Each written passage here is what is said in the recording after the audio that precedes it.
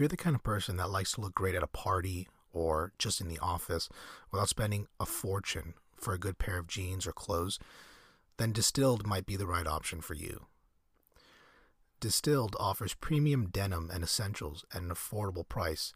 Their products cost just one third, of what other premium brands charge because Distilled refuses to work with middlemen, bringing savings directly to you.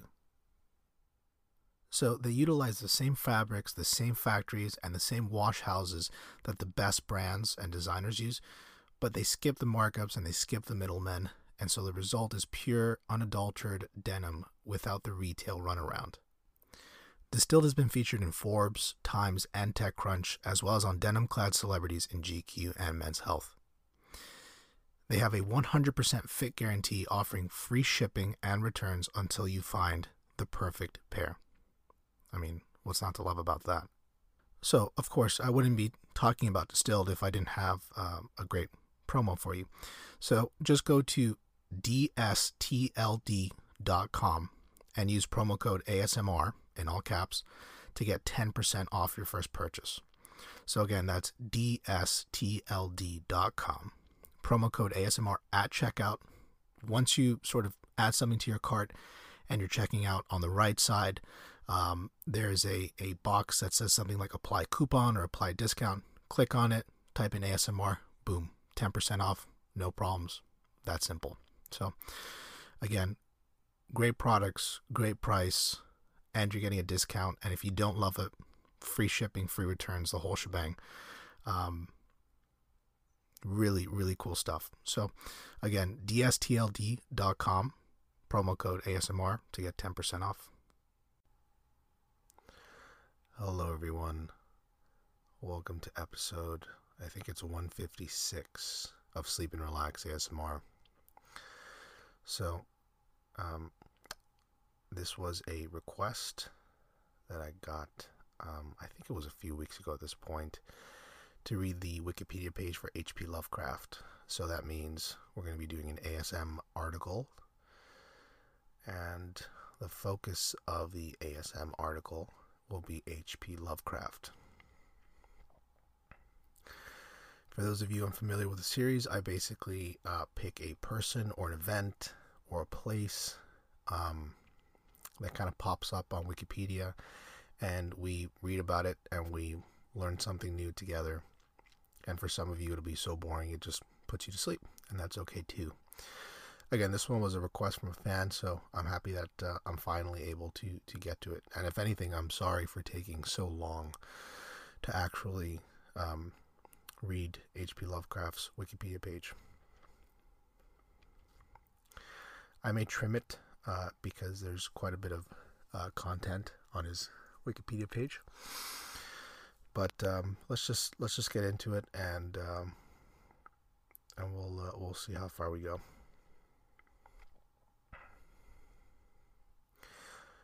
Howard Phillips Lovecraft, August 20th, 1890 through March 15th, 1937, was an American author who achieved posthumous fame through his influential works of horror fiction. He was virtually unknown and published only in pulp magazines before he died in poverty, but he is now regarded as one of the most significant 20th century authors in his genre. Lovecraft was born in Providence, Rhode Island, where he spent most of his life. Among his most celebrated tales are The Call of Cthulhu, sorry, I'm not familiar with how to pronounce that, and The Shadow over Innsmouth, both canonical to the Cthulhu mythos. Lovecraft was never able to support himself from earnings as an author and editor. He saw commercial success increasingly elude him in his latter period, partly because he lacked the confidence and drive to promote himself. He subsisted in progressively strained circumstances in his last years. An inheritance was completely spent by the time that he died at age 46. So, pretty difficult life for H.P. Lovecraft. Early life. Family. Lovecraft was born on August 20th, 1890, in his family home at 194, later 456, Angle Street in Providence, Rhode Island. The house was demolished in 1961. He was the only child of Winfield Scott Lovecraft, 1853 through 1898, a traveling salesman of jewelry and precious metals, and Sarah Susan Phillips Lovecraft, 1857 through 1921, who could trace her ancestry to the Massachusetts Bay Colony in 1631. Both of his parents were of entirely English ancestry, and most of his ancestors had been in New England since the colonial period. His great-grandfather, Joseph Lovecraft Jr., emigrated to Rochester, New York from Devon, England in 1831. I think it's Devon, England, maybe. Lovecraft's father became acutely psychotic in 1893 when Lovecraft was 3, and he was placed in the Providence Psychiatric Institution of Butler Hospital, where he remained until his death in 1898. Lovecraft maintained throughout his life that his father died in a condition of paralysis brought on by nervous exhaustion. It has been suggested that his father's mental illness may have been caused by syphilis, but neither Lovecraft nor his mother, who also died in Butler Hospital, seem to have shown signs of being infected with the disease. After his father's hospitalization, Lovecraft was raised by his mother, his maternal aunts Lillian Delora Phillips and Annie Emmeline Phillips, and his maternal grandfather, Whipple Van Buren Phillips, an American businessman. All 5 resided together in the family home. Lovecraft was a prodigy, reciting poetry at the age of 3 and writing complete poems by 6. His grandfather encouraged his reading, providing him with classics such as 1001 Nights, Thomas Bulfinch's Age of Fable, and children's versions of the Iliad and the Odyssey. His grandfather also stirred the boy's interest in the weird by telling him his own original tales of Gothic horror.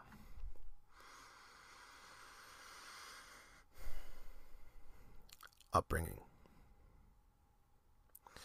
Lovecraft was frequently ill as a child, and he barely attended school until he was 8 years old because of his sickly condition, and was withdrawn after a year.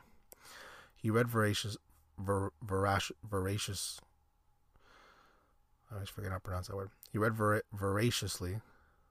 during this period and became especially enamored of chemistry and astronomy. He produced several hectographed publications with a limited circulation beginning in 1899 with the Scientific Gazette. 4 years later, he returned to public school at Hope High School. Beginning in his early life, Lovecraft is believed to have suffered from sleep paralysis, a form of parasomnia.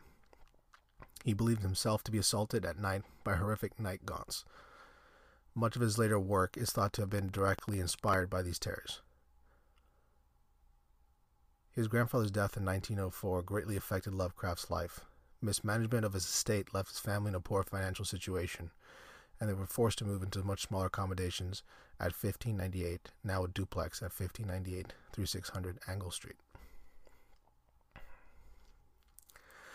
He is said to have suffered in 1908, prior to his high school graduation, what he later discovered as a nervous breakdown, and consequently never received his high school diploma.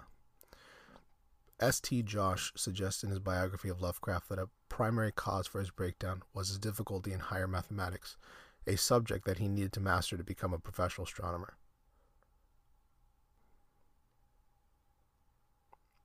Adulthood. Reclusion. The adult Lovecraft was gaunt with dark eyes, set in a very pale face. He rarely went out before nightfall. For 5 years after leaving school, he lived an isolated existence with his mother, primarily writing poetry without seeking employment or new social contacts. This changed in 1913 when he wrote a letter to the pulp magazine Argosy, complaining about the insipidness of the love stories in the publication by writer Fred Jackson. The ensuing debate in the magazine's letters column caught the eye of Edward F. Doss, president of the United Amateur Press Association, who invited Lovecraft to join the organization in 1914. In April 1917, Lovecraft tried to join the National Guard but did not pass the physical examination.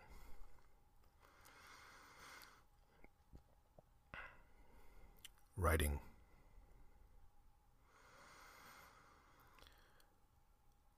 The United Amateur Press Association, UAPA, reinvigorated Lovecraft and incited him to contribute many poems and essays.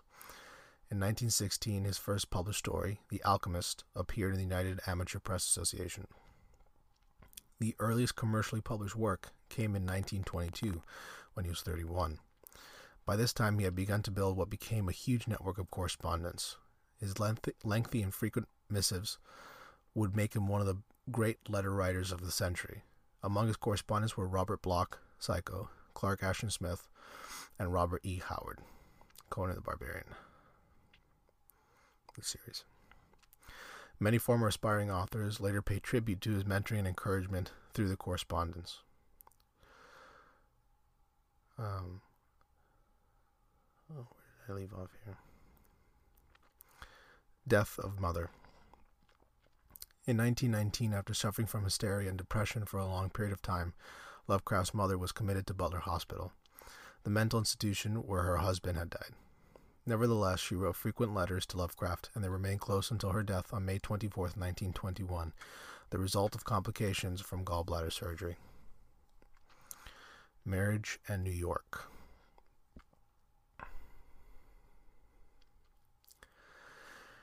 A few days after his mother's death, Lovecraft attended a convention of amateur journalists in Boston, Massachusetts, where he met and became friendly with Sonia Green, a widow and owner of a successful hat shop and 7 years his senior.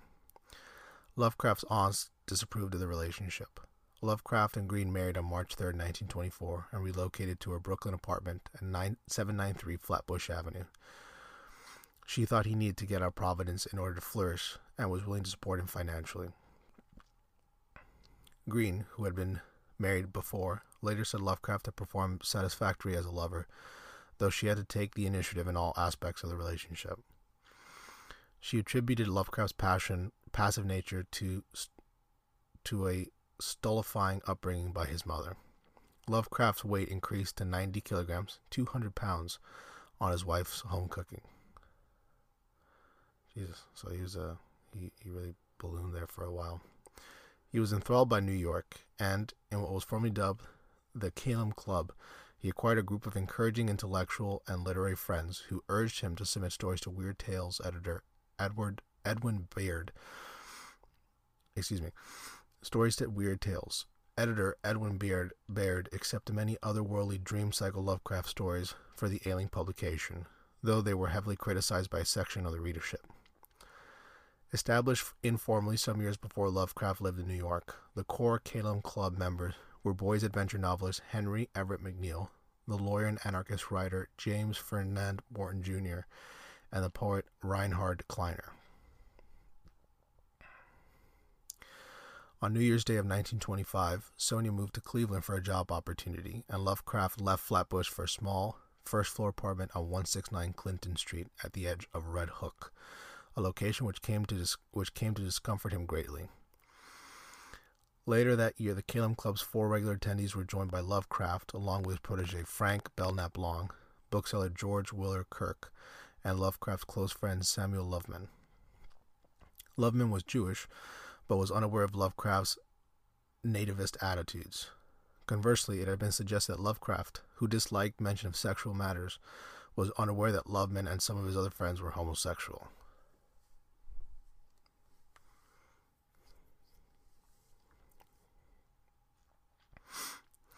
Financial difficulties.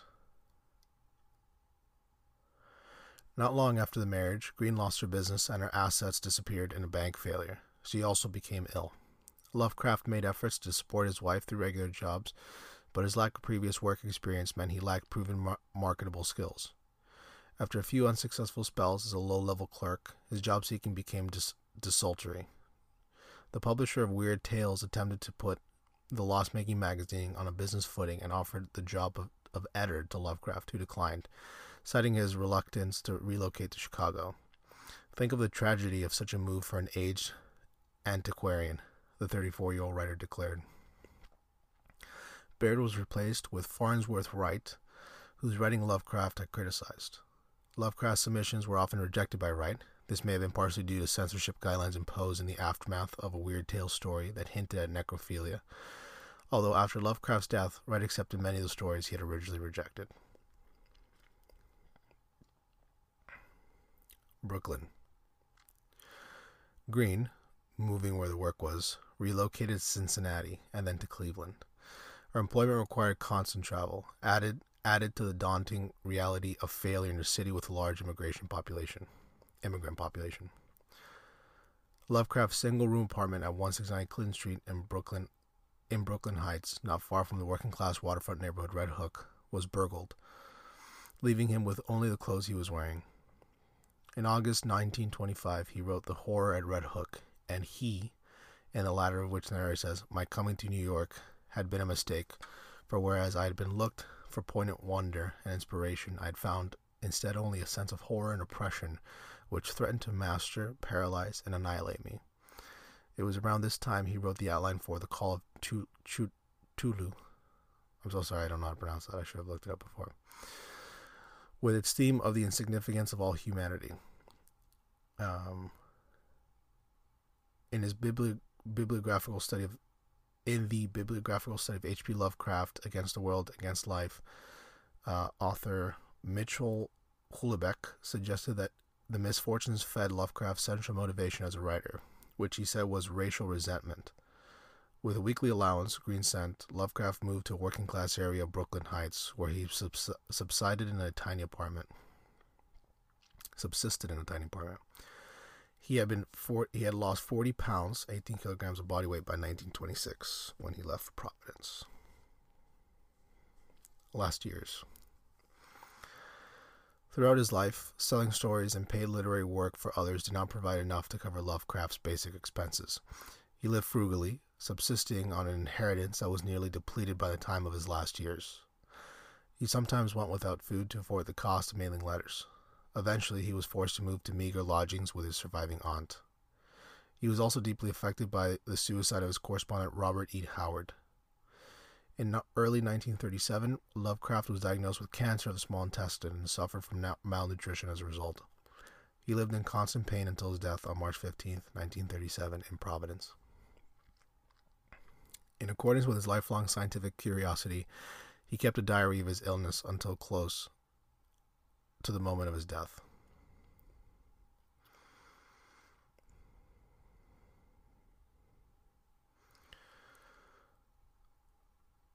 Themes. Several themes recur in Lovecraft stories. First one I see here, first section I suppose, is forbidden knowledge. Forbidden, dark, veiled knowledge is a central theme in many of Lovecraft's works. Many of his characters are driven by curiosity or scientific endeavor, and in many of his stories, the knowledge they uncover proves Promethean in nature, either filling the seeker with regret for what they have learned, destroying them psychologically, or completely destroying the person who holds the knowledge. Some critics argue that this theme is a reflection of Lovecraft's contempt of the world around him, causing him to search inwardly for knowledge and inspiration. Non-human influences on humanity. The beings of Lovecraft's mythos often have human servants. Cthulhu, for instance, is worshipped under various names by cults, among both the Greenlandic Inuit and voodoo circles of Louisiana and in many other parts of the world.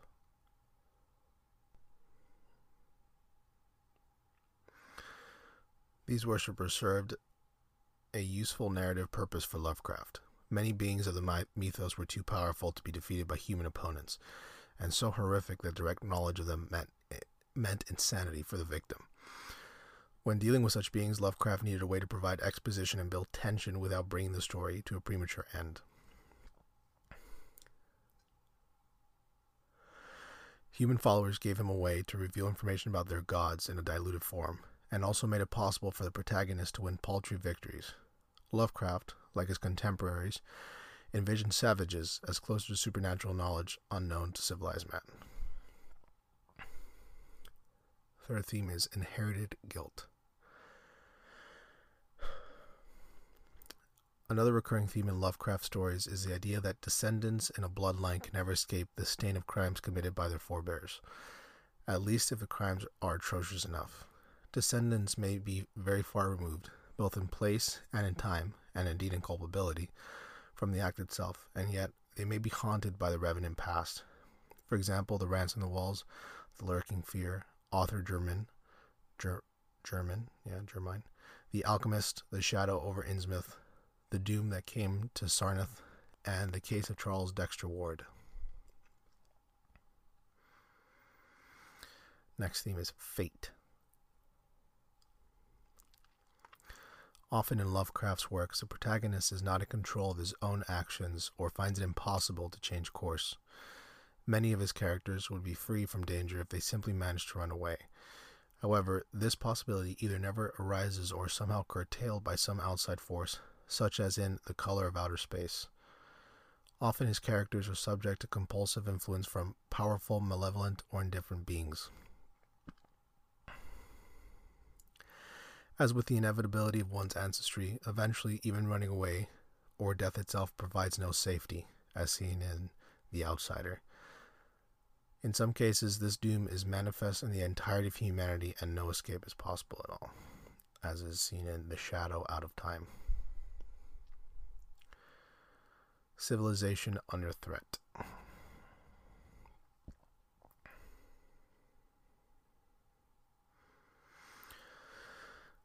Lovecraft was familiar with the work of the German conservative revolutionary theorist Oswald Spengler, whose pessimistic thesis of the decadence of the modern West formed a crucial element in Lovecraft's overall anti-modern worldview. Spenglerian imagery of cyclical decay is present in particular in At the Mountains of Madness, S.T. Joshi. In H.P. Lovecraft, The Decline of the West, places Spengler at the center of the discussion of Lovecraft's political and philosophical ideas. Lovecraft wrote to Clark Ashton Smith in 1927, "It is my belief, and was so long before Spengler put his seal of scholarly proof on it, that our mechanical and industrial age is one of frank decadence." Lovecraft was also acquainted with the writings of another German philosopher of decadence, Friedrich Nietzsche. Lovecraft frequently dealt with the idea of civilization struggling against dark, primitive barbarism. In some stories, this struggle is at an individual level. Many of his protagonists are cultured, highly educated men who are gradually corrupted by some obscure and feared influence. In such stories, the curse is often a hereditary one, either because of interbreeding with non-humans or through direct magical influence. Physical and mental degradation often come together. This theme of tainted blood may represent concerns relating to Lovecraft's own family history, particularly the death of his father due to what Lovecraft must have suspected to be a syphilitic disorder. In other tales, an entire society is threatened by barbarism. Sometimes barbarism comes as an external threat, with a civilized race destroyed in war, e.g. Polaris. Sometimes an isolated pocket of humanity falls into decadence and atavism of its own accord, e.g. The Lurking Fear. But most often, such stories involve a civilized culture being gradually undermined by malevolent underclass influenced by inhuman forces. Race, ethnicity, and class. Race is the most controversial aspect of Lovecraft's legacy, expressed in many disparaging remarks against various non-Anglo-Saxon races and cultures in his work. As he grew older, his original Anglo-Saxon racial worldview softened into classism or elitism, which regarded the superior race to include all those self-ennobled through high culture. From the start, Lovecraft did not hold all white people in uniform high regard, but rather esteemed the English people and those of English descent. He praised non-WASP groups such as Hispanics and Jews. However, his private writings on groups such as Irish Catholics, German immigrants, and African Americans were consistently negative.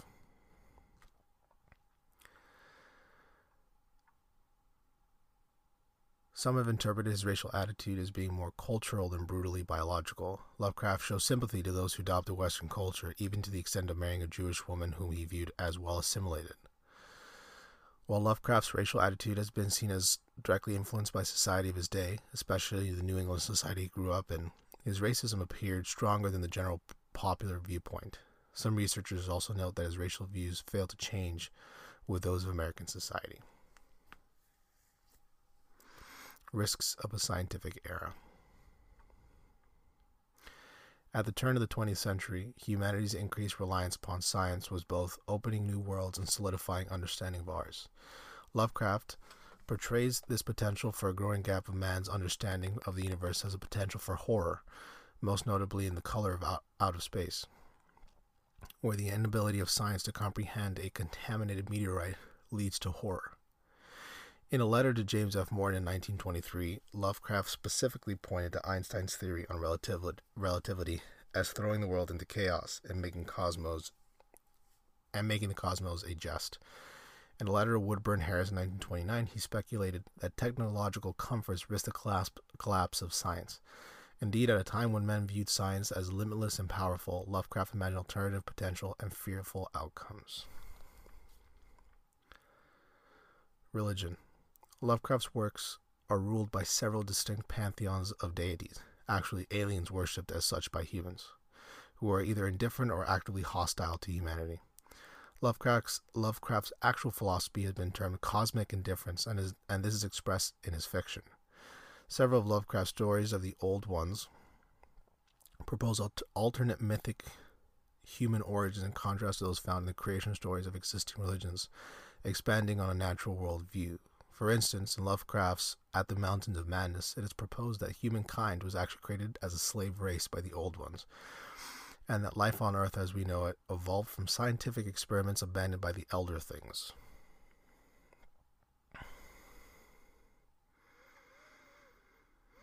Superstition. In 1926, famed magician and escapist Harry Houdini asked Lovecraft to ghostwrite a treatise exploring the topic of superstition. Houdini's unexpected death later that year halted the project, but The Cancer of Superstition was partially completed by Lovecraft along with collaborator C.M. Eddy Jr. A previously unknown manuscript of the work was discovered in 2016 in a collection owned by a magic shop. The book states all superstitious beliefs are relics of a common prehistoric ignorance in humans, and goes on to explore various superstitious beliefs in different cultures at times. And I think we'll leave it there, because I think this episode already has been going on for 24 or 25 minutes. So I hope you guys had fun exploring and learning about H.P. Lovecraft in this ASM article. If you have suggestions on what I should read next, send a quick email to hello@sleepandrelaxasmr.com. I encourage you to check out our newsletter, sign up for our newsletter, and check out our Patreon page. Newsletter subscribers and Patreon backers get first dibs on what episodes the show makes heading forward, because we've been getting so many requests. It's only fair to give newsletter subscribers and Patreon backers the first call, let's say, or the first choice. But yeah, for more details, you can also check out our website, which is sleepandrelaxasmr.com. That's all for this episode. Thanks for listening. And until next time, take care. Thanks again for listening to this episode of Sleep and Relax ASMR. This is just a friendly reminder. If you visit dstld.com and use promo code ASMR checkout, you're going to get 10% off your first order. And that's just because you're a great listener of the show. So that's distilled. It's dstld.com, promo code ASMR, 10% off your first order. Thanks again, and take care.